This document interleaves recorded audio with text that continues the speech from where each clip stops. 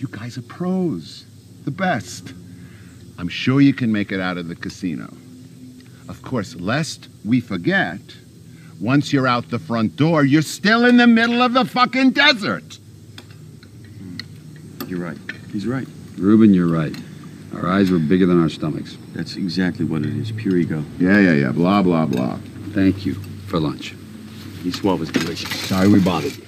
Look, we all go way back, and I owe you from the thing with the guy in the place, and I'll never forget it. That was our pleasure. I'd never been to Belize. Give Dominic your addresses. I got some remaindered furniture I want to send you. Look, just out of curiosity, which casinos did you geniuses pick to rob? Bellagio. The Bellagio, the Mirage, and the MGM Grand. Those are Terry Benedict's casinos.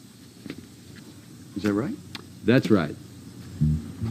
You guys, what do you got against Terry Benedict? What do you have against him? That's the question. He torpedoed my casino, muscled me out. Now he's gonna blow it up next month to make way for some gaudy monstrosity. Don't think I don't see what you're doing. What are we doing, Reuben? You're gonna steal from Terry Benedict. You better goddamn know. This sort of thing used to be civilized. You'd hit a guy, he'd whack you, done. But with Benedict, at the end of this, he better not know you're involved, not know your names, or think you're dead, because he'll kill you. And then he'll go to work on you. That's why we had to be very careful, very precise. Well funded. Yeah. You gotta be nuts, too.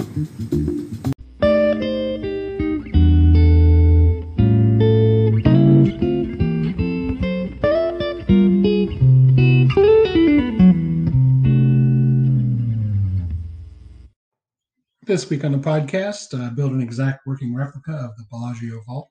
Teach Topher Grace how to play poker. And buy Vans from Billy Tim Denham. Like the blue jean. Yeah, denim like a jean. Denim like a jean.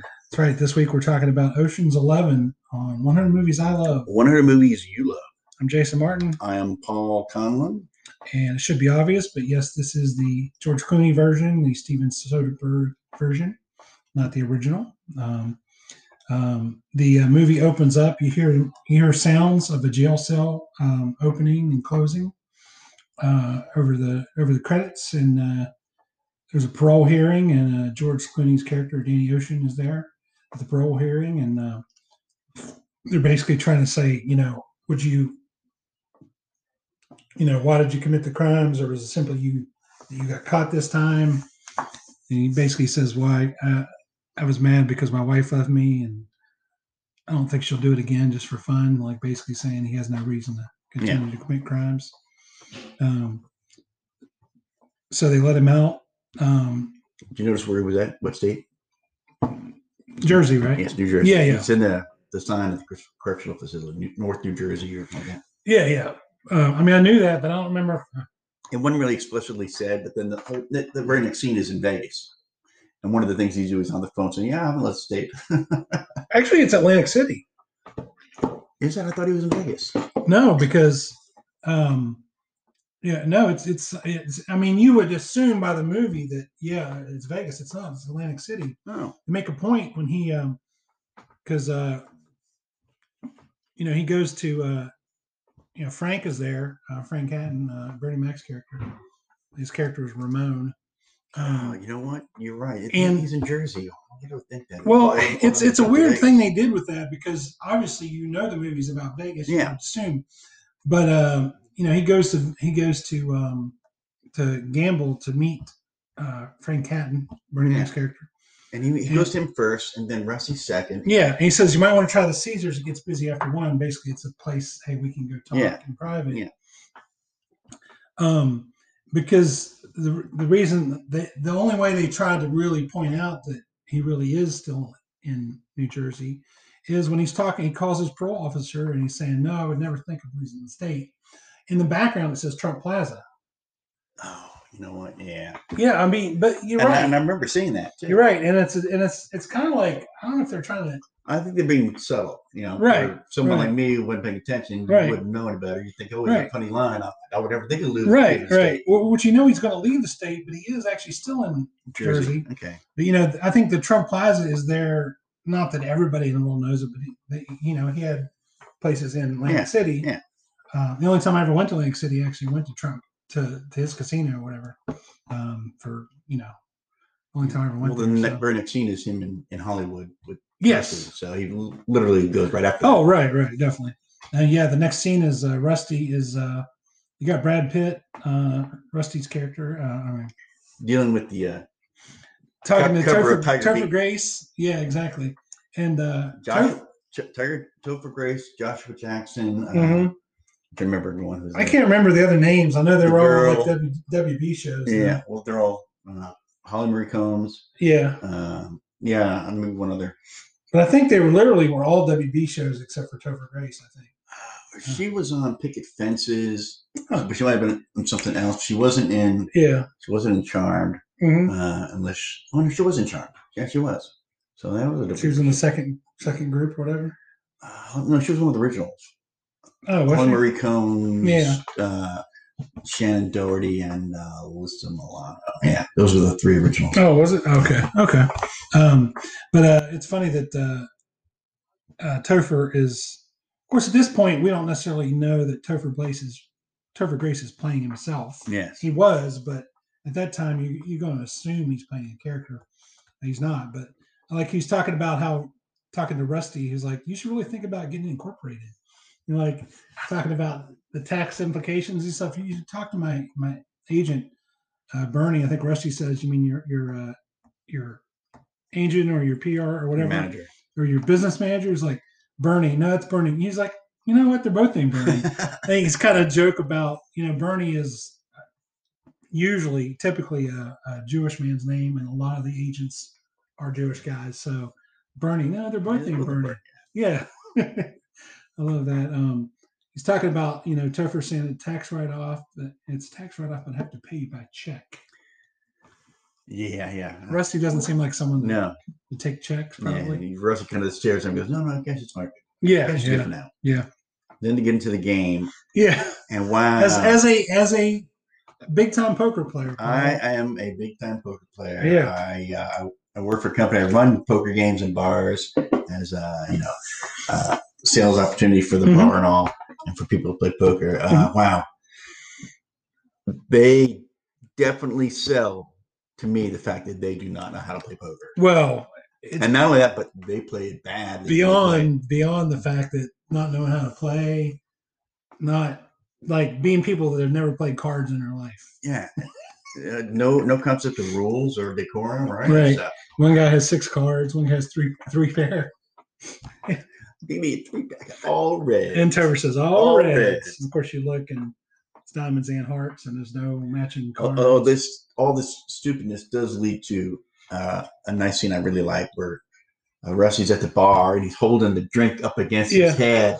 Yeah. And you see in the background, if you're paying attention, there's George Clooney walking past him, Uh-huh. which is not really hidden. It's just he's right there. Yeah. And then, of course, Rusty goes back to the game, and there's George sitting at the Daniel Ocean. Sitting at the table. Yeah. So Rusty, when he's watching the strippers, and then you see Danny's back at the card game, and they get to talking about why you're in town, why are you in town, basically. And Rusty says, "What's the target?" And he just holds up 3 fingers. I don't think it's the Inglourious Basterds 3 fingers. I think it's the American 3 fingers. I didn't even think about the connection until now. But it's not like it's a major plot point here, but he doesn't say it. He holds up 3, and he's talking about 3 casinos. Next we have Rusty and Which Danny. movie came up first? This came up first before Inglourious Basterds, didn't it? Oh yeah. It's like 8 years before. Oh, yeah. Okay. No, there's no connection. No connection. I just thought it was weird. And you see Rusty and Danny, they're looking at the Bellagio vault blueprints.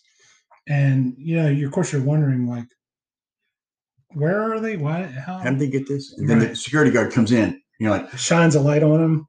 and you're like, turn that light off. Yeah. Yes, like he's like, you guys about done here? He's like, Well, yeah. we're just going to take these home and copy and bring them back. Oh, okay. Yeah, yeah. I guess we find out later that Frank Catton is the one that set that up or whatever, had a friend or whatever that could get that for him because he works for. And we find out this is before Frank is actually in Vegas, so I don't know if he did, but anyway, they got it. And I love this. This is such a great running joke in this and the next movie too. Rusty and Danny talking about the types of cons they need. It's such a great. It's like when people on sitcoms or whatever will joke about made up sexual positions. I know on the cartoon, the adult Cartoon Network cartoon Squidbillies, they did this one time. They did like, I swear it's 2 minute straights of these made up, and they're in the South, so it's all these like the Chattanooga Hootenanny and the Talladega tummy twisters. Just anyway, this is what they say. Rusty says, off the top of your head, you're looking at a Boski, a Jim Brown, a Miss Daisy, 2 Jethros, a Leon Sprinks, and not to mention the biggest Ella Fitzgerald you ever saw. Just a bunch of made up names for cons. That's so great.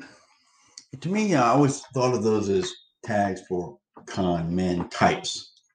These are Yeah, well, yeah, you're right. This guy's going to do the Boski, right. and the Boski, Ivan Boski, was a big financier. So, yeah. What's his name? Carl Reiner's part was the Ivan Boski. I got that when he showed up. Well, you're right. I meant for the actual the part they would play. Okay. I mean, you're right. Not the con, but the actual part they would play. So who's the Miss Daisy?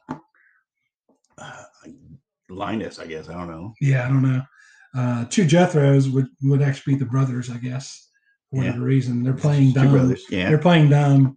Leon Spinks is a boxer, so I mean they're involved. They're using boxing as a thing, as a diversion, or I don't know.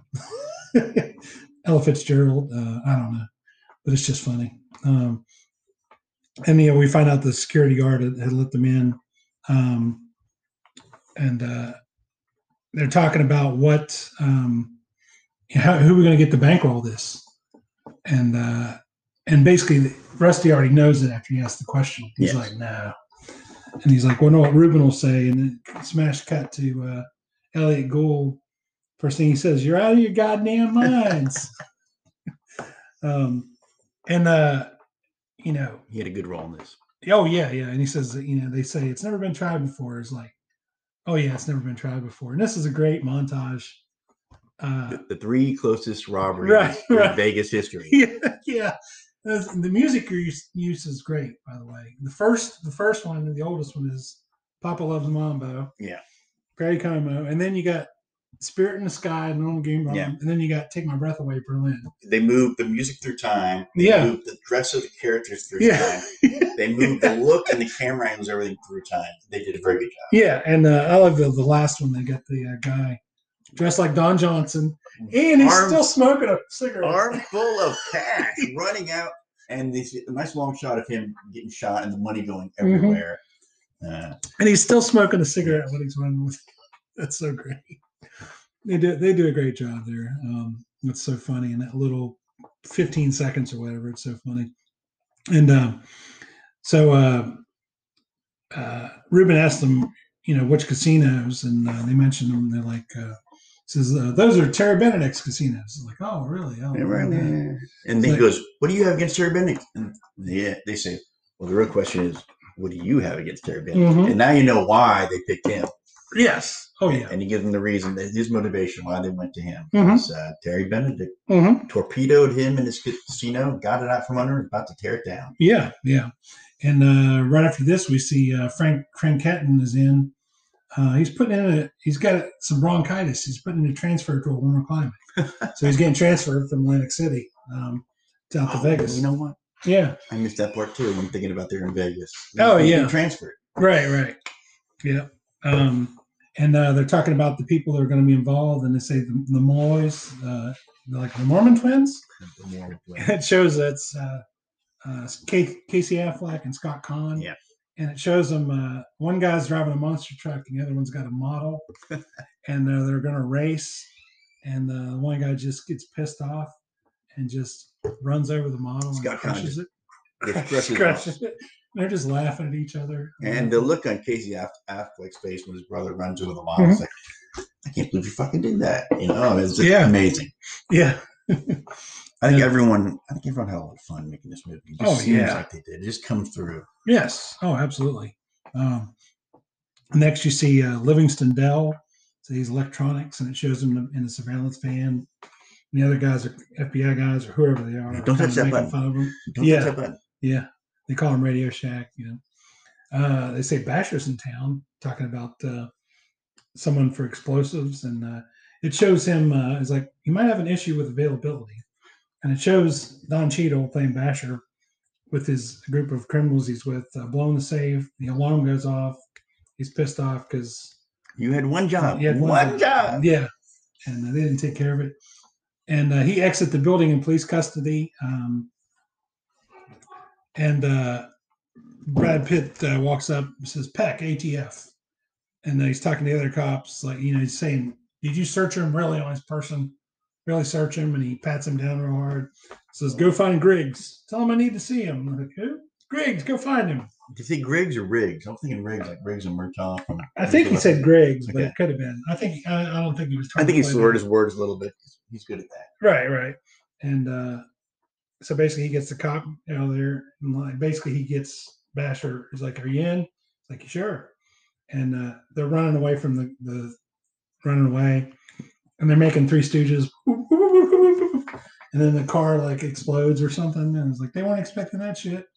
He said, Basher says it'd be nice working with proper villains again. Then they're like talking about the need a grease man. And so they go to the circus and see these Chinese acrobats. And Danny says, "Which one is he?" And Rusty says, "It's the small Chinese guy." You know? And they're all. Yeah. He also has a really good line. He goes, and he's on the list. He is the list. Mm-hmm. Yeah, and Danny isn't impressed until he does this one little trick where he jumps off the pole on another pole. Yeah. And they're like, "We got a grease man." Yeah, we got a grease man. And then you see Rusty goes to Tampa to recruit Saul, played by the great Carl Reiner, just died recently. Yeah. Yeah. You know, basically just talking him into Saul's like, "I saw you, you know, I know you're here, I already knew it. I saw you when you got up this morning." Yeah. And he's talking about like, "I got a nice life here. I got a nice lady that works the unmentionables counter at Macy's." And then before he leaves, Rusty whispers to him, basically to tell him what's up, what's going on, and leaves a plane ticket in his lap.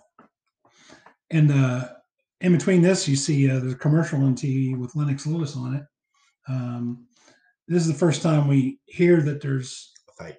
Yeah, we don't hear it, but it's a suggestion. Like, okay, it's Vegas. Okay, there's going to be a fight going on. Probably. Vegas boxer. Right. Fight. Right. And they've got their group. They're like 10 out to do it. And you think we need one more? Yeah, I think we need one more. No. It's not a back and forth. It's one person. He's just talking about, "Do you think we need one?" Yeah, we don't. We'll get one more. Yeah. The other guy didn't say anything.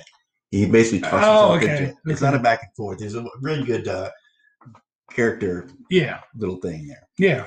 We'll get one more. And then we cut to Illinois. Mm-hmm. And Danny's in Chicago. And we see Linus, played by Matt Damon, on the L. And you see him lifting wallets from, as he later says, filling up stockbrokers. Yeah. Danny lifts his wallet, leaves his card in his pocket. It says Emmett's Pub. So he's telling him to meet him there. Yeah, nice pull. Pull. Yeah. And Danny says, first thing he says when he sits down, "You either in or you're out." So he goes, Bobby Caldwell sent me, either in or out. Yeah. Bobby Caldwell thinks highly of you. You and dads are like that. Yeah. One little part of the scene here really bothered me at first. I'm still not sure if it doesn't bother me, but it's when he says, he looks down his hand and the ticket's not there anymore because Linus Yeah. looking at it and he goes, man, that's the best pull I've seen you do yet. Mm-hmm. Except it was his right hand on the table. And just before Oh, that, really? he had his right hand up calling for a drink. Oh, So he okay. literally lifted his hand up off the ticket. It was the easiest thing you could possibly Right, pull. right. So either he was being incredibly sarcastic or they were playing with us a little bit because you didn't see all that happening. It was below the camera. No, you didn't. No, you didn't. But you saw lift his hand up, he put it down, and then he looks down. He sees Linus holding the ticket. He looks down at his hand, Mhm. and there's nothing underneath it. Okay. The implication is that he pulled it from under his hand. Oh, We okay. just saw his hand up. And Yeah. if you were watching, Linus was pulling the ticket off the table. Mhm. So either Danny Ocean is being incredibly sarcastic about that, or he wasn't paying attention himself. Okay. He let it happen. Yeah. Yeah. I don't know. And I'm much not sure. The sequence is definitely a little tricky Mhm. camera work to make you think one thing when something else is going on. Yeah. It could just be indicative of the whole movie. Yeah. Yeah. A little foreshadowing. Yeah. Yeah. But Linus sees the plane tickets as Las Vegas, and Danny says America's Playground. Yep. And it cuts to we're in Vegas now, and you hear the song "A Little Less Conversation." It's my favorite Elvis song. It's a great song. Very good aerial shot. Yeah, yeah, very. Really puts you in the mood of like this is what's going on. You know, it's Vegas. It's an Elvis song playing, and they do a great job of that. They're all at Ruben's house. And I got one of the Mormon guys talking to Saul, saying, "Do you make it out to Utah much?" It seems like it's a very ridiculous thing to say. You know, it just doesn't seem like the kind of guy to be hanging out in Utah. He's like, I think he'd really dig Provo. You know. And Danny's going over the plan, and he's talking about all this incredibly difficult stuff they have to do. And I think maybe Casey Affleck says like, you said something about good news. Yeah, it's like, and this is where Saul says, I have a question. We get into the cage and through the security guards. There and down the elevator, we can't move, and past the guards with the guns, and into the vault we can't open. And someone says, without being seen by the cameras, like, oh yeah, I forgot to say. It's like, yeah, we do all that. We're just supposed to walk out of here with $150 million in cash on us without getting stopped. And Danny says, yeah.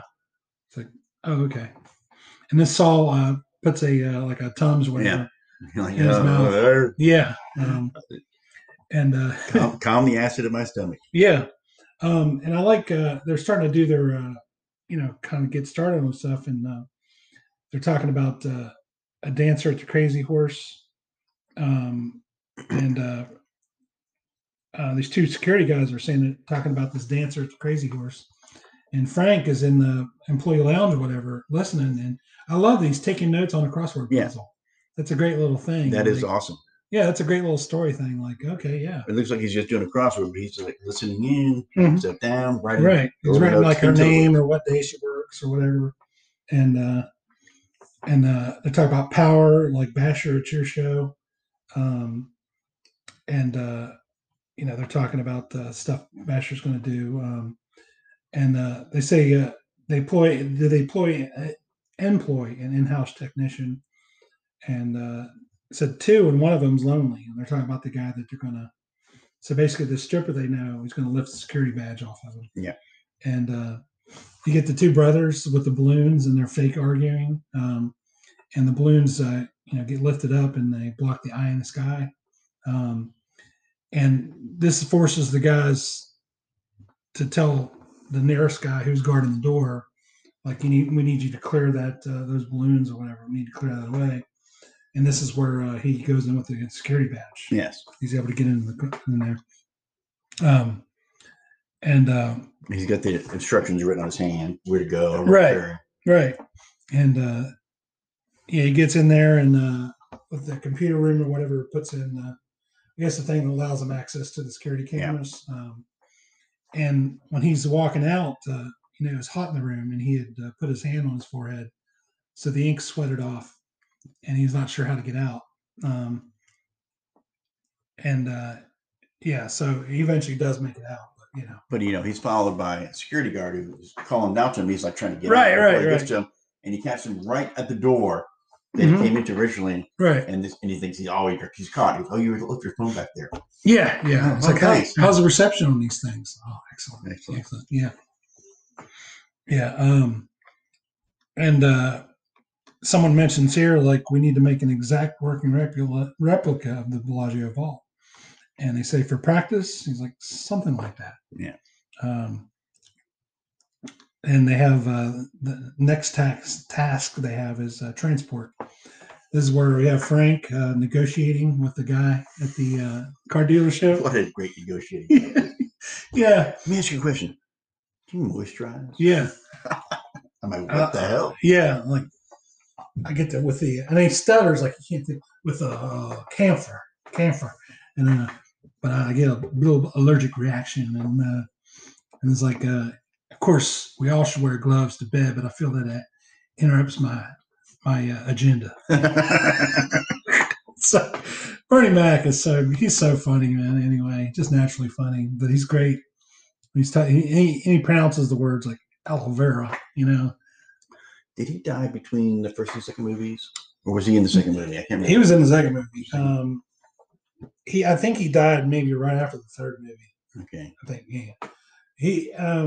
I'm pretty sure he was still in the third movie, but because I don't think they would have made it, or maybe without him. But I think it was right after the third movie.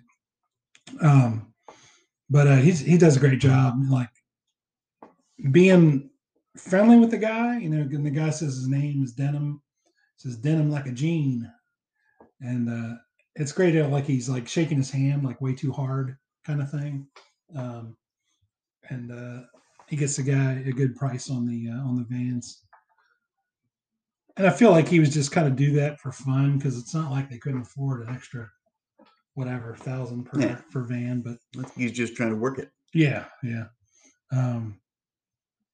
Plus, there's also the whole thing of someone just comes in and just I'll take this, no price, no object. You remember that as a salesman, right? Whereas someone who negotiates is like everybody else out there, especially for a cheap ass van. True, that's a good point. Yeah, he'd be less conspicuous. He may be more conspicuous for the way he did it, right? But in the grand scheme of things, he's less conspicuous because he's just another person negotiating for a couple of cheap vans. Whereas someone just comes in and plops some money down, you remember them. Yeah, no one does that. Right. True. And we see Saul getting fitted for the suit, and he's practicing his accent, saying, "My name is Lyman Zerga," and the two brothers are his like assistants or whatever. And so Rusty is talking to Linus, saying, "Tell me about Benedict," because right now Linus is basically following Benedict around, learning his routine. And he talks about his whole routine and everything, how he's like a machine. And Linus says, "This is just the best part of my day." And this is where Julia Roberts shows up, Tess, walking down the stairs. And he says, and Linus doesn't know her name. And Rusty says, her name is Tess. Because, we don't know that now, but we realize by the look on his face that Rusty knows who Tess is. We learn, obviously, later that he definitely would know who he is, or she is. Yeah, I was looking up Bernie Mac. He was in 11, 12, and 13. Yeah. I think he died maybe right after the... he died in 08. Yeah, 07 is when the third one came out. So. Yeah. Okay. Yeah, I'm looking up. I'm like, I can't remember. Yeah, he was fairly young, like maybe 53. 50. Yeah, 50. 50. Okay, 50. Yeah. A lot younger than I am right now. Yeah. Wow. Yeah. So everything you know about Bernie Mac, you know before he was 50. Mm-hmm. I remember Bernie Mac. First thing I remember him from was Def Comedy Jam, and because that was on when I was in college, and that was big, 92, 93 or something. First time I saw him was Kings of Comedy, the documentary comedy movie with Steve Harvey, Cedric Entertainer, him, one other guy. I can't remember who it was, but funny as hell. Yeah. He on Def Comedy Jam, because Def Comedy Jam, it was notoriously if you weren't good, you were getting fucking ridden. Oh yeah, this black audience wouldn't stand for it, and he came out in one of his things. He's like, "I ain't scared of you motherfuckers," he was like funny, like saying, "I ain't scared of you motherfuckers." That was like his big thing. Like he was already, he wasn't young when that happened. I mean, he was already been around, but yeah, he was funny as hell, really. And now Rusty knows that he talks to Danny. So tell me, this is not about screwing the guy that's screwing your wife, because he realizes maybe this is about revenge because Tara Benedict is dating his ex-wife or whatever. And he's like, no, it's, maybe it was, but he wasn't meant it. You got a scene here with Saul was at the table with Jerry Weintraub was here, who's the producer on the movie. And yeah, I mean, I didn't look him up, but he's been in other things too. I mean, he is a producer, but he drops in every night. He plays a very great good Jerry Weintraub. Right. You need that Hollywood producer type, put him in. Yeah. And he, he's in the movie, but he is a producer too. And this is where Danny is talking to Tess. She just shows up at her table, and Danny says, "Does he make you laugh?" And she says, "He doesn't make me cry." And we have a scene here where Saul is, and his character is Lyman Zerga. And same thing. She also used the line, "You're a liar and a thief." Yeah, which comes back later on a couple times. Right. So. Oh yeah, true. And then Saul talks to Benedict about he's got a valuable package coming the night of the fight. And I can't trust it to the house safe. Right, that's for like brandy. That's for brandy and old ladies. Grandmother's pearls or something like that. And then we'll be back right after this. Baby, close your eyes and listen to the music. Dig to the summer breeze. It's a groovy night and I can show you how to use it. To come along with me and put your mind at ease. Less conversation, a little more action. What, did you guys get a group rate or something?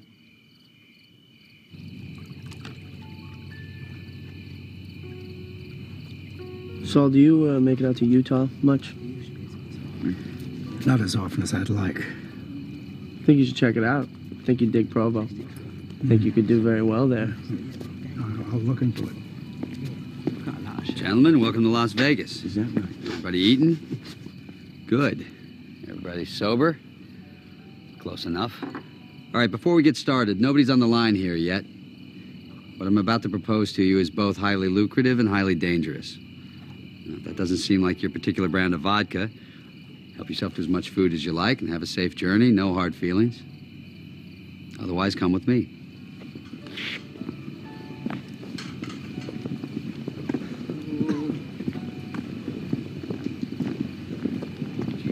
You're Bobby Caldwell's kid, huh?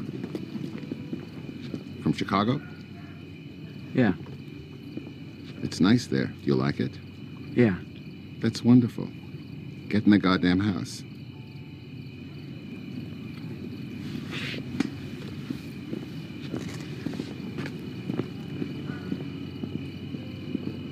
Gentlemen, the 3000 block of Las Vegas Boulevard, otherwise known as the Bellagio, the Mirage, and the MGM Grand. Together, they're three of the most profitable casinos in Las Vegas. Let me see. This is the Vault at the Bellagio. It's located below the Strip, beneath 200 feet of solid earth. It safeguards every dime that passes through each of the three casinos above it, and we're gonna rob it. Smash and grab job, huh? Slightly more complicated than that. Oh, yeah. This is courtesy of Frank Catton, new blackjack dealer at the Bellagio. Okay, bad news first. This place houses a security system that rivals most nuclear missile silos. First, we have to get within the casino cages, which anybody will tell you takes more than a smile. Next, through these doors, each of which requires a different 6-digit code changed every 12 hours. Past those lies the elevator. This is where it gets tricky. The elevator won't move without authorized fingerprint identification. Which we can't fake. And vocal confirmation from both the security system within the Bellagio and the vault below. Which we won't get. Furthermore, the elevator shaft is rigged with motion detectors. Meaning if we were to manually override the lift, the shaft's exit would lock down automatically, and we'd be trapped. Now, once we get down the shaft, though, then it's a piece of cake. Just 2 more guards with Uzis and the most elaborate vault door ever conceived by man. Any questions? 我们为什么不从地下挖个洞钻过去呢？ No, tunneling is out. There's sensors monitoring the ground 100 yards in every direction. If a groundhog were to nest there, they'd know about it. Anyone else? You said something about good news? Yeah. The Nevada Gaming Commission stipulates that a casino must hold in reserve enough cash to cover every chip it play on its floor. That means, on a weekday, by law, it has to carry anywhere between $60 and $70 million in cash and coin. On the weekend, between $80 and $90 million. On a fight night, like the one 2 weeks from tonight, the night that we're going to rob it, $150 million without breaking a sweat. Now, there are 11 of us, each with an equal share. You do the math. Exactly. I have a question. Mm-hmm. Say we get into the cage and through the security doors there, and down the elevator we can't move, and past the guards with the guns, and into the vault we can't open. Without being seen by the cameras. Oh, yeah, sorry, I forgot to mention that. Yeah, well, say we do all that. We're just supposed to walk out of there with $150 million in cash on us without getting stopped?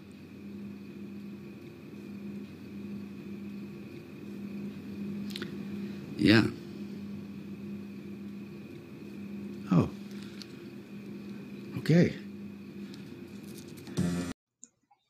We are back here on the podcast talking about Ocean's 11. This movie, Rotten Tomatoes at 83. So, yeah, pretty good. Pretty good. Yeah. The budget on this movie, $85 million.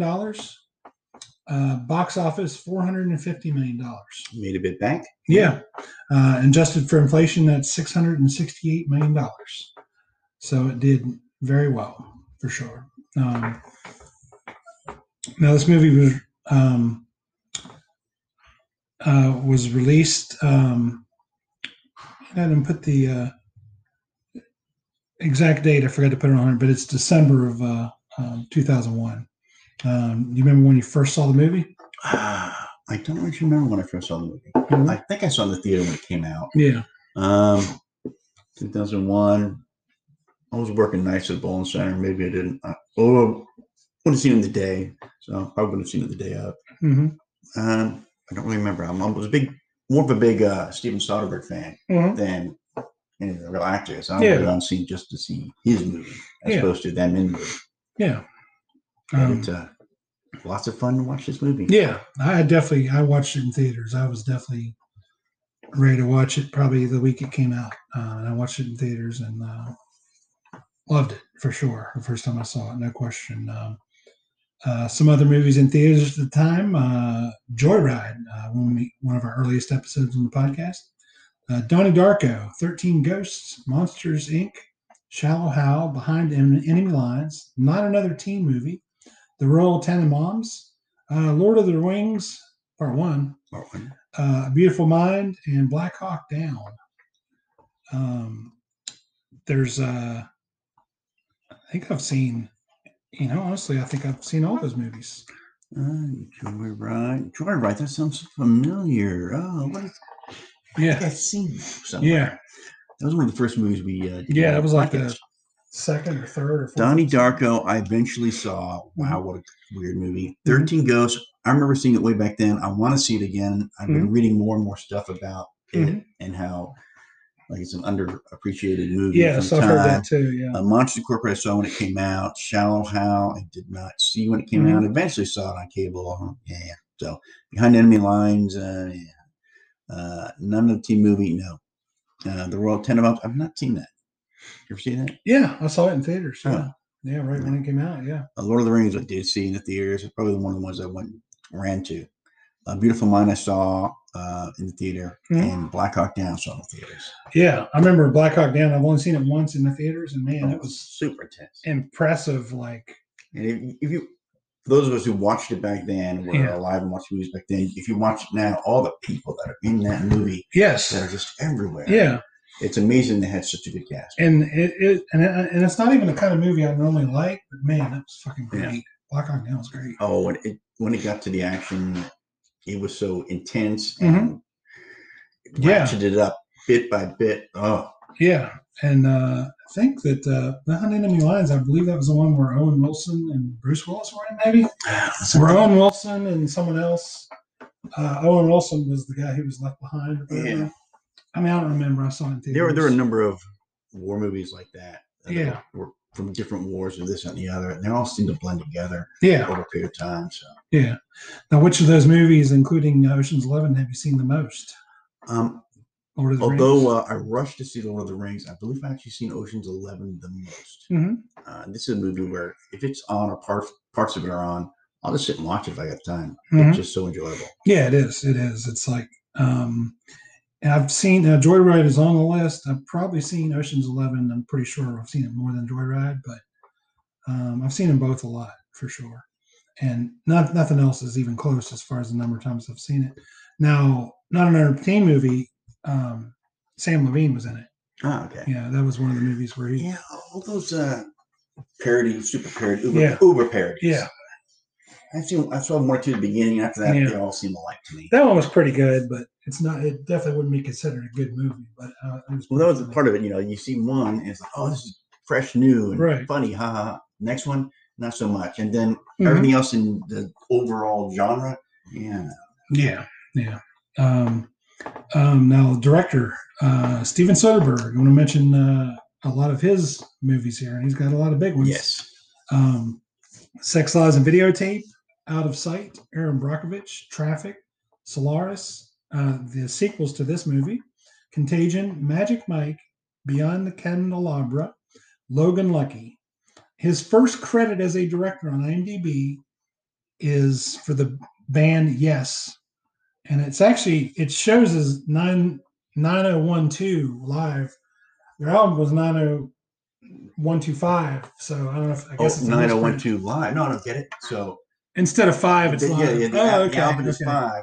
Gotcha. But so for the live documentary or whatever, 9012 live. Oh, gotcha. And of all those, the second to last one, which was The Candelabra, Mhm. is the only one of his movies I've not seen. It is great. Really? HBO original movie about 5 years ago. That's probably why I haven't seen it. 'Cause in the theaters, it was off my radar. Yeah, Michael Douglas and Matt Damon. Okay. Michael Douglas is Liberace. It's fucking great. Oh, okay. I have heard of that, but I never. Yeah, because it was nominated for Okay, I'll have to look for that. awards a lot. But so. Logan Lucky was fun as hell. Yes, it was. Yes, that was such a good. Yes, it was. That was good. I've been watching him since. It is. Sex, Lies, and It is Videotape. very similar to Ocean's 11. It's very similar. Like extremely similar. Like, Yeah. and I don't care because it's still great. Oh yeah, it's great. Now I wanted to mention because Yes is one of my favorite bands. So it is a very good band. and I'm glad that he. The Kings of Prog Rock. Yeah, and I'm glad that he was a director. That was his first credit on IMDb. Now I kind of want to go back and see that. I don't think I never have heard of it Mhm. until you mentioned it. I don't think I ever heard of that. I think it's an hour, I know, like, yes. like an hour-long concert Okay. kind of thing. But Scorsese did Last Waltz. Mm-hmm. Everyone, all the big directors, they're in the music. Right. And Traffic, I've only seen once, but it was a great movie. Yeah, for it was sure. good. And I didn't realize that he did Magic Mike. And that was, really? Yeah. That was. I mean, it's a fun movie. I mean, it's a fun movie. It was a huge hit for sure. I mean, Had it not been for Soderbergh making that movie, I probably wouldn't have seen it. Mm-hmm. Yeah.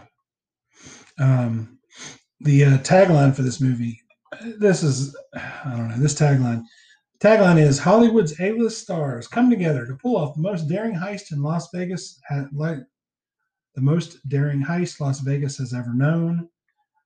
11 men, 3 casinos, $150 million, one chance to pull it off. It actually sounds to me very much like the original tagline you would see for the original Ocean's 11 in the 60s. Right.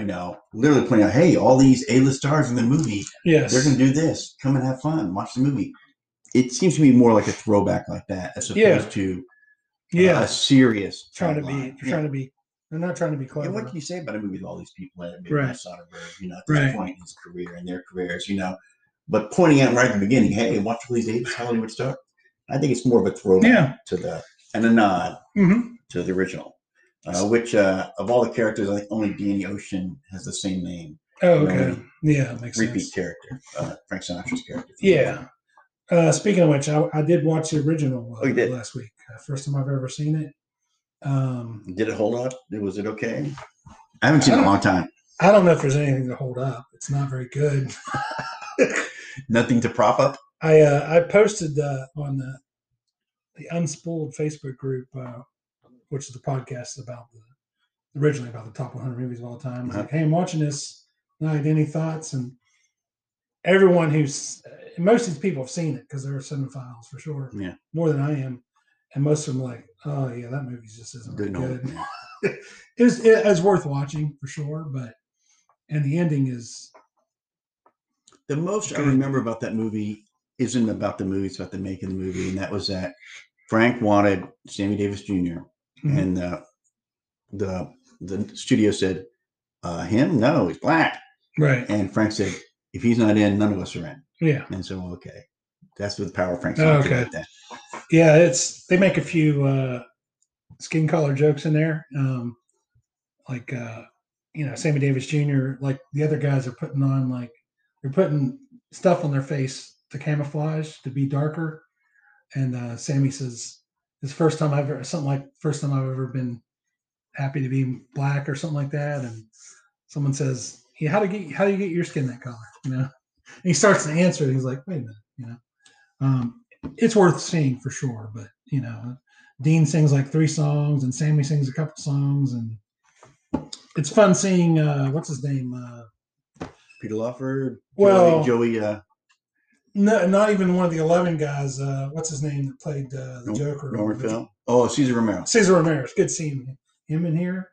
I mean, it's worth seeing, but it's not good. So, for the historical context, right? It is. But if it's a storytelling and movie, no. Yeah. Bechdel test for this movie. Julia Roberts is in it, and is there any other female character in this movie? The stripper. I'm going to say no, it does not pass the test. Okay.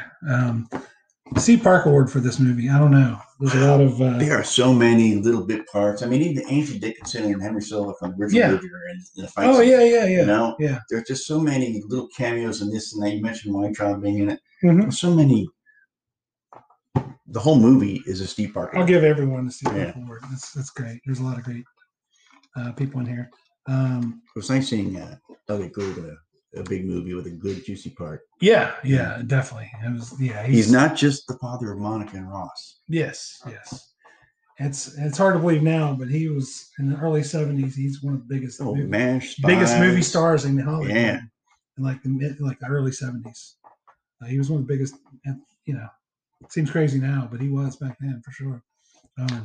Speaking of, he was in a sitcom short-lived called ER. Yeah. And did not have George Clooney in it, but George Clooney was in the TV show ER. Right. Yeah, I remember ER. A little connection there. I remember the original ER. The original sitcom? Yeah, and Jason Alexander was in it too. Was he? I think Mariette Hartley? No. She was in Battlestar Galactica. She was a president in Battlestar Galactica, the newer version of the TV show. She was in Sneakers. She was what name is Mary? I can't remember. Mary Kay Place? No. I'll have to look it up. Mary Hartman? Yeah, Mary Hartman. Yeah. But I remember ER, the sitcom. Didn't last but a season probably, but I liked it. So let's get back to talking about the story here. This is where Danny is talking to Tess, and Terry's there too. And Terry has the line, "I know everything that's happening in all my hotels," which is pretty important. Yeah. Line. And Danny says, so I should put the towels back. He's like, no, you can keep the towels. And the scene, Basher is in his hotel, and the hotel demolition is happening. All right. Oh, yeah, go ahead. I'm going to correct. Yeah. So Mary McDonnell was the woman I'm thinking of. Okay. But George Clooney did have a part of Ace in that show. Wow. I thought he was not in that show. I was going to say, I thought he was too. Yeah. I thought Roseanne was the first sitcom he was on. I guess I was wrong with that. Facts of Life. Oh yeah, Facts of Life. They threw him in everything until something stuck. I mean, really, he's just a good-looking guy. Well, he's also a legacy. Rosemary Clooney. Right. Is his mom. Mom? Yeah, his mom. And his uncle was the guy who was on two movie classics doing the intros all the time. Yeah. Was it Ferrara's in there? The Ferrara family. Yeah. Mix. His dad was a big, like, radio guy in Cincinnati or whatever. Can't remember now. So the demolition is happening, and Basher is watching it on TV, and it's actually happening behind him. And then you see Reuben, because it's Reuben's, hotel casino that's getting demolished. So the power goes off, and that's where Basher gets the idea, talking about the pinch, and basically saying we're in Barney. Barney, yeah. That was a bit of a stretch. If it wasn't for Snatch and other Guy Ritchie movies, I wouldn't understand where all that was going and coming from. The whole Barney and the whole rhyming stuff and all the, trouble. One thing, trouble. Yeah. And how he was so upset that they didn't get it. The fact that they were upset, they're all looking at him like, what are you talking about? To me, that was funny. Yeah. It was funny, but it is a big stretch. But one thing I do remember about Siskel and Ebert, or actually at this time it was probably Ebert and Roeper, Roger Ebert reviewing this movie, I remember him specifically saying, why does Don Cheadle have that obnoxious Cockney accent? Yes, it was a very bad Cockney accent. And he even wanted to change it for the next couple of movies. And as he said, you're already stuck with it for these movies. Don't change it. Yeah. But I remember Roger Ebert saying he hated that accent. So they realize they have to get a pinch, which is so they'll be able to shut down a whole city block's electricity.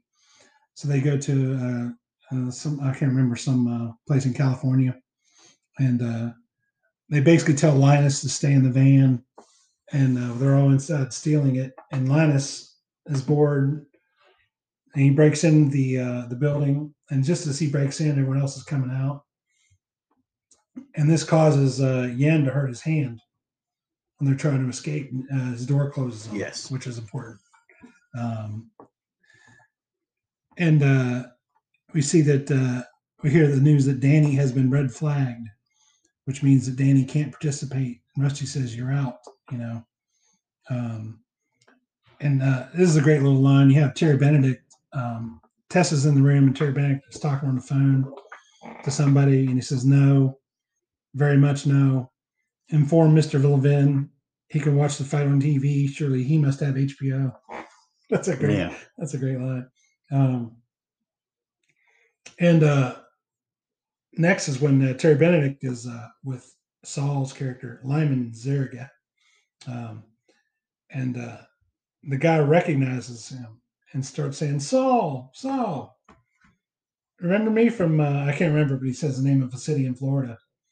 And Saul just looks at him and doesn't say anything. And so Benedict is looking at him. He's suspicious. You have Linus here, Matt Damon, playing the Nevada Gaming Commission guy, investigating Frank Catton. And they're basically telling Terry that he's got a record. And it was great when Bernie Mac is like fake angry at Matt Damon. And he's like, might as well call it White Jack. Yeah. Won't let a black man deal the cards here. And Linus, is talking to Terry. He's, upset. He's like, we've always supported the hiring of colored. And he starts saying colored, and Bernie Mac like jumps at him like he's going to fight him. And that's so great. You see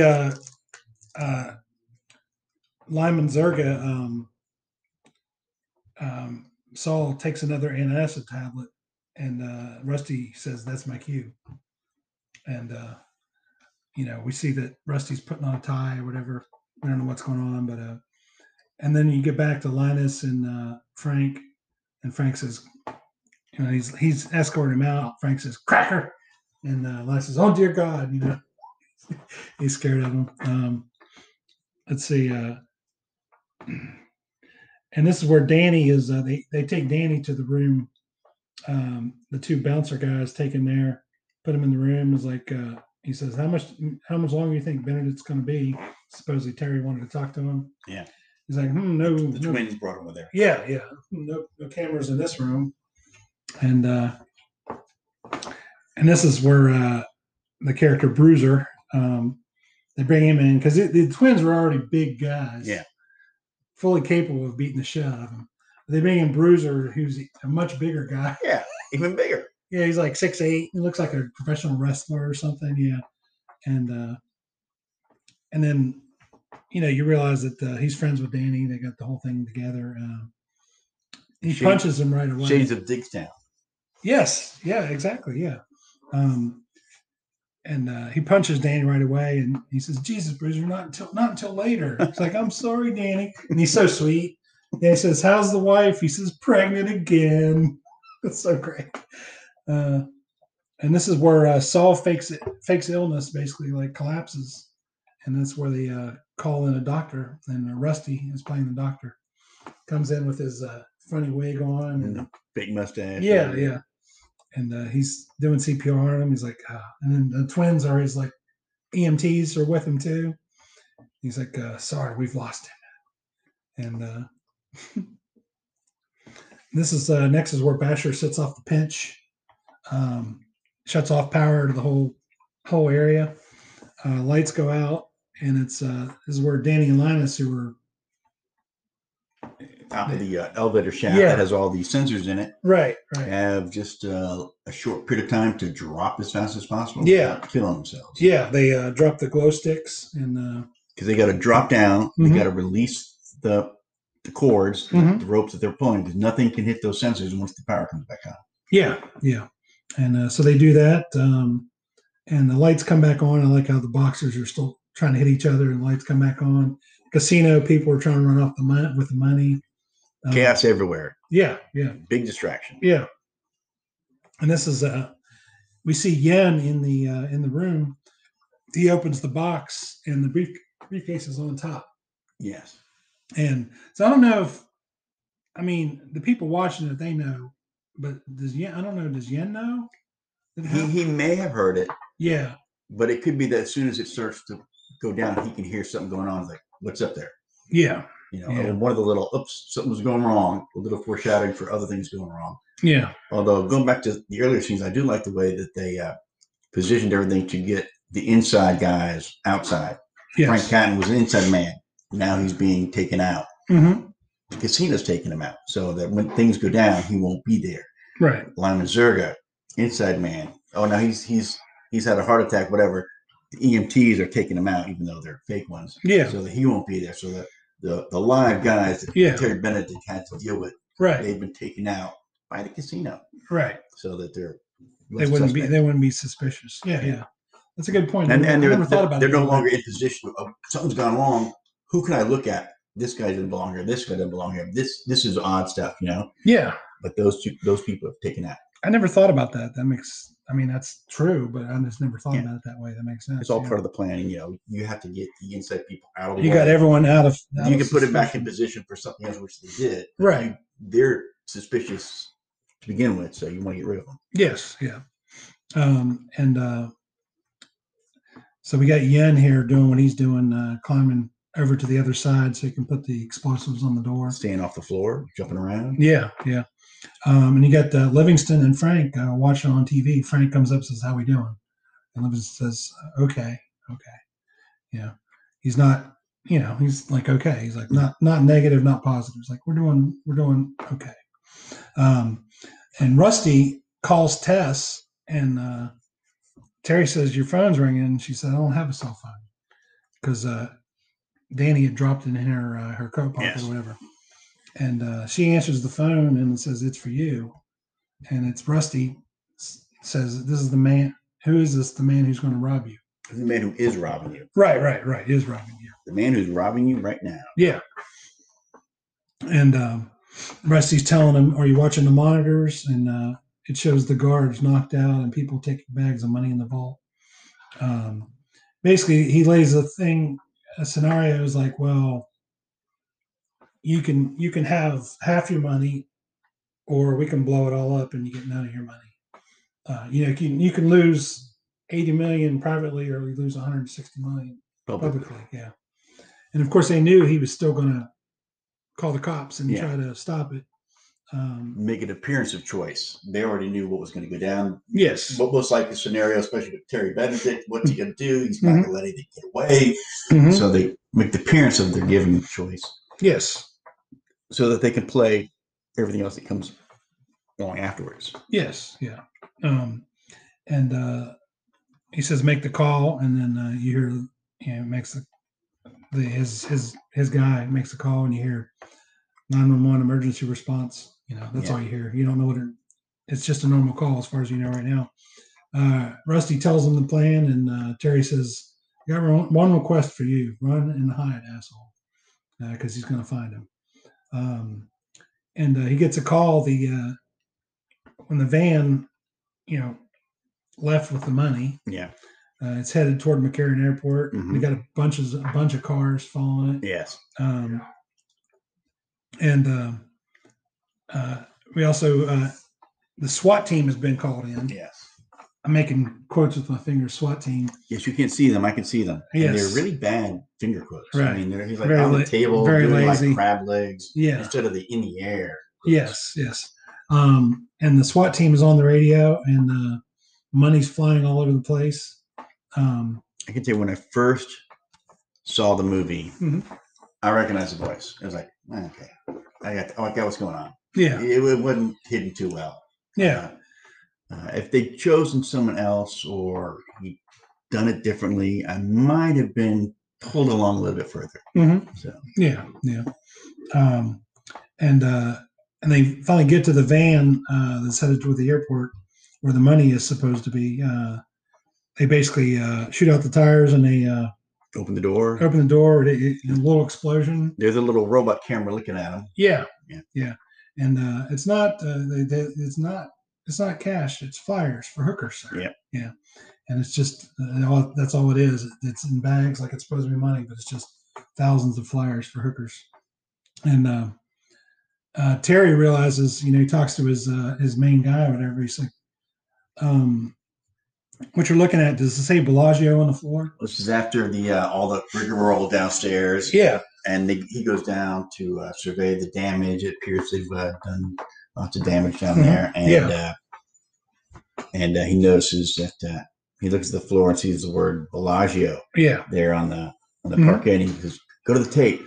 Is Bellagio? Does it say Bellagio on the floor of the vault?" He goes, "No, it doesn't say that. I don't understand it. We put it in last week." Yeah. So it was a fake. Yeah. And Terry says it was a tape. What you're watching was a tape. And they get the montage explaining things. It shows the SWAT team faces, and it's them, including Carl Reiner rappelling down with a rope, wearing a SWAT team gear, and they're carrying the money out. And Livingston was the 911 operator. Terry goes to see Danny, who he knows he's still got, and he's getting beat up. And he walks in and talks to Danny, and Danny says, "How's the other fight going?" And so basically, Terry assumes that Danny may have something to do with it. A little kind of a plot hole in the middle of this is Danny never asked about the power going out. Oh, yeah. That would have happened while he was getting beat up by Bruce. Right. The power would have gone out. Yeah. Something might have happened in there. But he never mentions it, never brings it up. He never says, "Hey, what happened with the power? Why'd that go out?" That's a good point. It never brought it up. Yeah. So maybe he's just avoiding something, or maybe it's not necessary for the plot of the movie moving along, but no one else seems to really bring it up after that. Yeah, that's a good point. Yeah, that would have been something important. Yeah, he asked about how the other fight going, but not what happened with the power going out. Right. That's a good point. Terry basically is Danny's like, Terry's saying something like, "Tell me, did you have anything to do with this?" And Danny's like, "I have no idea what you're talking about." And basically he gets to the they tell Rusty calls Tess and says, turn to channel 88. And Danny says, what happened, Benedict? You get robbed or something? And then Danny says, what if I told you I could get all your money back if you give up Tess? And Terry says, I would say yes. And Danny says, I know a guy. I know a guy. I know a guy. Anything that happens in the Western U.S., he knows. He knows. It's like, Terry's like, you know a guy. You know a guy. Yeah. And then and of course they inform the parole officer. So Danny's going to be back in prison for a short time at least. And Terry runs into Tess, and Tess says, you of all people should know there's always someone watching in your casinos. Yeah. And then Tess talks to Danny on the way out. And basically, she likes him again, and everyone's at the fountain. And 3 to 6 months later, Rusty's waiting at the fence. Yeah, the saying, I hope you were the groom. Fountain was last thing filmed. Yeah. So they all put them up, get everyone together, and yeah, that was a great scene. Yeah, great music. Just and it all ended right there without what happens after it. I don't even know. Okay, yeah, right. But what comes afterwards? Yeah, Tess is there waiting for him. Makes Ted Nugent proud. Yep, and that's the way it ends. So we'll be back right after this. What the hell's going on in the vault? Nothing, sir. It's all normal. Show me. I'm afraid you're mistaken. You're watching your monitors? Okay. Keep watching.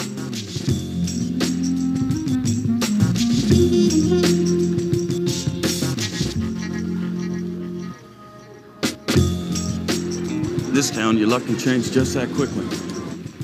Find out how much money we have down there. Sure.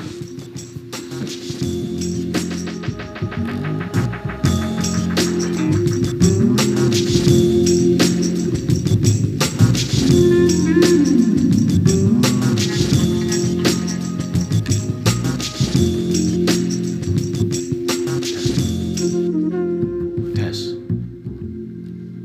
perhaps you should. Perhaps I should what? It would be better if you weren't around here for this.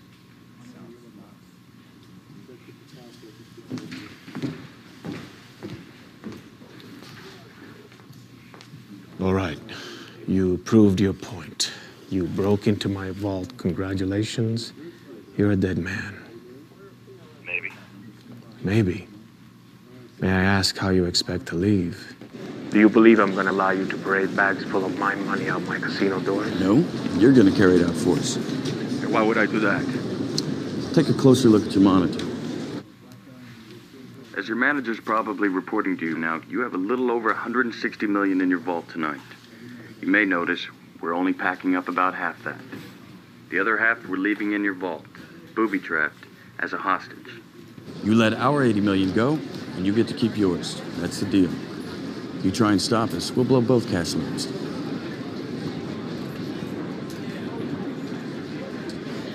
Mr. Benedict, you can lose $80 million tonight secretly, or you can lose $160 million publicly. It's your decision. We are back here on the podcast talking about Ocean's 11, and it's time to play the trivia games we play here. We're doing the game Weird Algorithm, where you take IMDb and you take a movie, you can sort it now by popularity instead of credit order, which can vastly change from week to week based on if someone has a new TV show, someone's in the news, new movie, new something, new project. Yes. And we're going to take turns giving the question to each other. We don't know the movies ahead of time. Did you want to go first? Did you want to? I'll go second this time. All right. So I'm giving to you first? Yes. All right. So your movie that you're going to guess the popularity of is L.A. Confidential. Oh, L.A. Confidential. That's on your list somewhere. Yes, it is on the list. All right. Wow, that's a lot of people. It's in my top 100. I haven't seen it in a while, so I can't remember. Kevin Spacey was in it. Danny DeVito. The other Australian guy. Two Australian guys. Russell Crowe and Guy Pearce. You also have Kim Basinger. Kim Basinger. You also have David Strathairn. Oh, David Strathairn. I knew him. Yeah, there's a lot of people. Simon Baker, James Cromwell. I forgot Simon Baker was in. I like him. James Cromwell plays a good bad guy. Oh yeah, he always does. Matt McCoy. Wow, Matt McCoy. Yeah, there's a lot of names in this. Okay, Ron Rifkin. He's one of those actors I always confuse with a different actor with a similar name. But anyway, I'm just go with those names there. Russell Crowe is in something. I'm going to put him on top. Danny DeVito, I'll put him second. Kim third. Put in Kevin Spacey because he's in the news, and then I can't think of anyone else. Let's go with Guy Pearce. Okay. Number 1 is Russell Crowe. Oh, cool. Number 2, David Strathairn. Oh, you even mentioned him. Happy to see that he's number 2. Yes. I'm not sure why, but I'm glad he is. He's got something out there. Yeah. Number 3 is Guy Pearce. All right. Number 4 is Kevin Spacey. All right. Number 5 is Simon Baker. Oh, I didn't mention him. Yeah. I loved him in The Mentalist. Yeah. I never saw that, but yeah. I mean, number 6 is Kim Basinger. 7 is Danny DeVito. Then James Cromwell, Matt McCoy, and yeah. Yeah, so I got 3 out of 5. Mm-hmm. Not in the right order, but great cast, great movie. All right. Speaking of great movies from the past, all right. My movie for you is one of the big movies of 1996. Okay. Twister. Yes, very good. Okay. So hit it. Okay. Let's see. I'm gonna say. Do you want me to go down a list of people who are in it? Yeah. I mean, I know, but yeah, definitely. All right, let me change the credit order here. Mm-hmm. I'm gonna go with the credit order. Okay. Helen Hunt, Bill Paxton, Carrie Elways, Jamie Gertz, Philip Seymour Hoffman, Lois Smith, Alan Ruck, Sean Whalen, Scott Thompson, Todd Field, Joey Slotnick, Wendell, Jeremy Davis, Zach Reiner, Gregory Sport. I don't recognize him. I've never heard his name. Okay. Patrick Fisher. I recognize him too. I've never heard his name. A bunch of people. Anthony Rapp. Yeah. Star Trek Discovery. Well, I know him from other things. Oh, but yeah. Dazed and Confused. Lots of stuff. Yeah. I know him from The Controversy more than anything. I guess and he's on my favorite podcast. Yeah, I guess he's involved with several Kevin Spacey times. stuff. Yeah. Oh, Jake Busey was in that. I didn't know. I was one of those like mobile lab technician guy with that name. Yeah. Okay. Yeah. I'm gonna say. let me go back to the actual new popularity order. All right, I got it. All right, I'm gonna say Helen Hunt. Okay. Say Bill Paxton. Philip Seymour Hoffman. Carrie Elwes. And what the hell, Lois Smith. All right, you got 4 out of 5. Okay. Number 1, Helen Hunt. Okay. Number 2, Jamie Gertz. Oh yeah. Then Carrie, Bill, Philip Seymour Hoffman, followed by Alexa Penavega, who played the 6-year-old Joe Harding, Helen Hunt's character. Okay.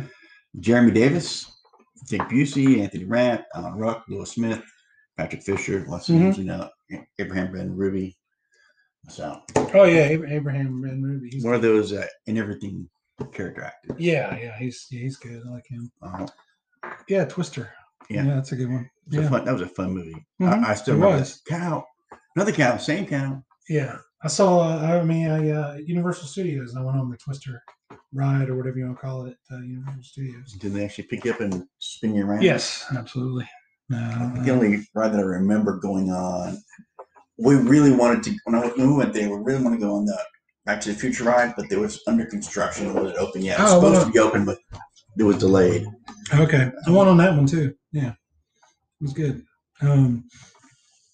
Yeah. So, who's your guy in Ocean's 11? Who's my guy? Oh, wow. There's so many good characters in here. Wow. Yeah. Rather than who's your guy, I'm going to go with the scene, with the poker scene, with all those actors just doing horrible at the game. Yeah. And then being, I'm going to say obnoxious, because they weren't really obnoxious, just like so halfway clueless, and eager and naive and knowledgeable. Right. That was a funny scene to me. It was. I know so much about the game of poker, and watching them, we have new players that will come in, and they're willing to learn. They'll talk to people. The regular poker players get irritated with them for a while, but they're really trying to learn. These people, it's not like they're really trying to learn. Right. One guy's It's like they want to be 6 cards. It's like they want to be known as someone who plays poker, as opposed to someone who actually knows how to play poker. Yeah, but that was such a funny scene to me. Yeah, I'm gonna go with the whole scene right there. Okay, the Tiger Beat. I'll call it the Tiger Beat scene. Yeah. As I said, cold decking. Yeah. That's. I think I'll go with Bernie Mac, Frank Catton. Yeah, Bernie Mac's just that handshaking scene. With the denim. Talking about Al. He pretends to not know aloe vera, and he mispronounces it a little bit, And Bernie Mac just being great.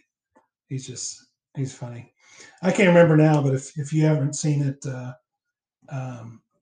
Bernie Mac's most famous comedy routine is I think it's just called Bus Driver, and he's talking about some kid trying to get on a bus, and it's fucking outstanding. It's really good. It's about like a kid who stutters or something, and then it's like, I can't remember. It's like you think somebody's making fun of someone from stuttering, and the bus driver's a stutterer too. But I don't know. I don't remember the joke, but it's funny. Tom, talk about the villains. Who is the villain in this movie? Andy Garcia. Yeah, 100%. Terry Benedict. Yeah. He was definitely the villain in the scene. Mm-hmm. This movie. Mm-hmm. Does he rise to the level of our other villains? Man, he is so cool and calm, but they make him out to be this incredibly threatening person, but he doesn't really follow through with anyone. Yeah. You've seen in other Vegas movies where they really follow through with hurting people. Yeah. 21 comes to mind. Yeah. So I can't really elevate him. Right. He does a great job. Andy Garcia does a great job. And he does great for the next couple of movies as well. Yes. Putting his stamp on things. Yeah. Even the second one where he's not really in the movie, but he affects it a lot. Right. And they tried to rehabilitate him a little bit by the third movie because they brought the other villain with Al Pacino. Mm-hmm. But still. Yeah. He's the villain of this movie, but is he in our top 10 with Buddy at the bottom of the list? The thing? No, he doesn't make it. No. Definitely not. And we've talked about this just recently. It's going to be tough to hit the list now as a villain. You really got to. Yeah, you got to be pull no punches. You got to be like a Wicked Witch of the West or like Hans Landa to. Just got to be better than. Right now, just got to be better than Buddy from Baby. Right. Yeah, and I mean, he's definitely the villain. He definitely doesn't make the list. I forgot to mention too. I did watch Ocean's 12 yesterday. Oh, I definitely had seen it in theaters. That was the art heist one, right? Yeah. And the Fox, not the Fox. It wasn't the Fox. Who was the guy? It was the Lamarck. Lamarck. Yeah. It was it's still really good. I mean, it really is. It's really good. I mean, and I haven't seen it probably since I saw it in theaters. It's still really good though. People make fun of the whole storyline with Julie Roberts playing Julie Roberts. Yeah. People focus on that, but it brought what's her name, Catherine Zeta-Jones. Yeah, and then Bruce Willis. Yeah. And I love how. Well, Bruce Willis was originally online for Danny Ocean, but he turned it down to do another movie. Oh, okay. So he had a little cameo in the second movie. Okay. Playing himself. Yeah, well, it's great because Julie Roberts is playing. They're like, ever notice she kind of looks like Julie Roberts? It's great how when she really meets Bruce Willis, who's playing Bruce Willis, and she's like, "Oh my God, Bruce Willis!" That was priceless. That was really great. Yeah, that's funny. She was like losing her mind. Meta, super meta. Right. Oh yeah. Bring around the Rosie meta. Yeah. And it's time to talk about the list. Would this be on your list? Absolutely. It's a very good movie. It's so much fun. Yes. Like I said, it's one of those movies where parts of it are on. I'm just going to sit and watch it. Right. It's a top 20 movie. Easy. Oh, yeah. But where is it on your list? Yes, where it is on my list. Just go ahead and tell me. Paul is going to try to guess where it is on my list. About 65, 70 movies in. He still has not guessed one right. But the gaps are fewer, much smaller. I was so far away the last one. I really can't. And his odds of guessing them are getting greater and greater. Will this be the week that he guesses? I want to put this in here. 29. 29. No, it is 59. Oh, wow. So far off. I put it so much closer to the top. 59, yeah. Loved it since I saw it. Always loved it. It's always great. Seen it many, many times for sure. But yeah, it's 59 on the list. And I want to talk about what didn't make the list, was actually, we already talked about a little bit, it was Logan Lucky. Logan Lucky, man, I finally saw it. Well, it's not that old. I'm going to say finally, but I saw it like about 2 years ago. Okay. Man, it's fucking great. It's a fun movie. This has got, Adam Driver and Channing Tatum, right? And Daniel Craig. Man, it's just like this movie pretty much, except it involves a NASCAR track in North Carolina. Fair amount of it is in West Virginia, where I'm from. Yeah. It's a really, really well done movie. The characters are not as sophisticated criminals as in Ocean's 11, but they do have a goal. Yeah. And they do their best to meet it. Yeah, because I was already going to watch that movie when I put it on, and saw how it was in it, didn't realize, and I saw Steven Soderbergh directing. I'm like, oh, yeah, awesome. And no spoilers, but the ending is a little revealing about the earlier parts of the movie. Okay. At that point, you're like, oh, okay. Yeah. At a certain point, you're like, oh, these poor guys. And then it's another point, it's like, poor everybody else. Mm-hmm. So, time to talk about plugs. Do you have any plugs? I do not at this time have a plug. Well, one I wanted to mention, plugging our podcast. Oh, yeah. Tell your friends. Set for automatic download. Like it, love it, subscribe. Have we made it to Antarctica yet? Not yet. Oh, no. But our early episodes have a pretty good amount of downloads. Good. The trend lately is far less people are listening to the one that just came out, but then the early ones are getting much greater numbers. So that's actually a good sign. We're building a broader base. Yeah, that's a good sign. That's people saying, I know I love this podcast. I'm going to start at the beginning. Good. And that's definitely when I start a podcast, I'll probably listen to one or two recent episodes. I'm like, okay, I like it. I'm going to go back to the beginning and follow all the way through, no matter how many there are. Right. That's usually what I do too. And then I pay attention to the newer ones come out. If something has a title or a subject, I'm like, I don't know, I'll listen to that now. Yeah. I'll hit that early. That's to go back in line to follow through. Oh, yeah. Because a lot of times the podcast will refer to things from earlier podcasts, or there'll be a through line of thought from episode to episode. It's much easier to follow if you go from beginning to end. Yeah. The other plug I had was I finished the recent HBO 4-part documentary, Allen versus Farrow. Woody Allen, Mia Farrow. Is it good? It's great. Does it make you a believer? One way or the other. Oh yeah. It's rough, but it's worth watching. You coming down the Farrow side? Yeah. Obviously, it's design. Yeah. It's made by them, so. Yeah, it's rough, but it's definitely worth watching. It's 4 1 hour basically or so episodes. It's brutal, but it's worth watching. And it makes a good point, like so many people still in Hollywood are still supporting Woody Allen, and it seems crazy that they're still supporting Woody Allen. Dylan Farrow's in it a lot. Not so crazy, whoever makes money. Yeah, I know. Get support. But also, there are tons of artists from the way back in history that we know lots of bad things about. Yeah.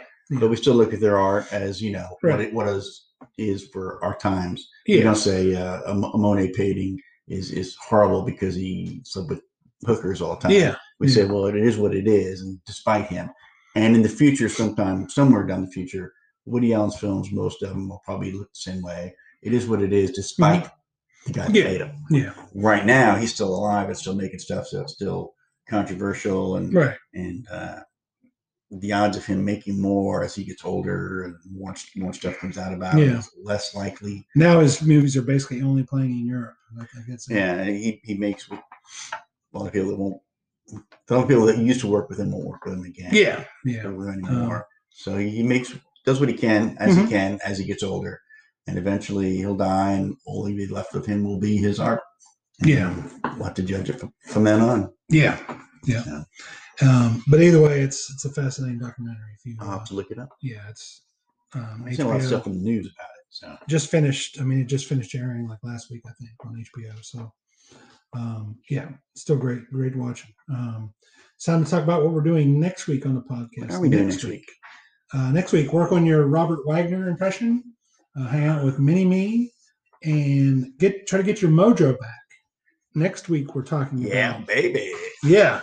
Next week, we're talking about Austin Powers, The Spy Who Shagged Me. That is the second part one. two. Part two. That's part two. The first one's not on your list? The first one was not on my list. The third one's not on your list? It's not. The seventh one's not on your list? No. This is just the second one. This is the only movie in the entire top 100, the entire podcast, where I have it's actually the only sequel in the entire podcast. Oh.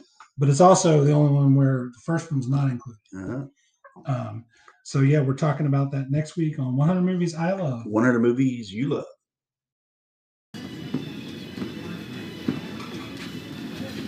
You're 30 seconds late. I was about to send out a search.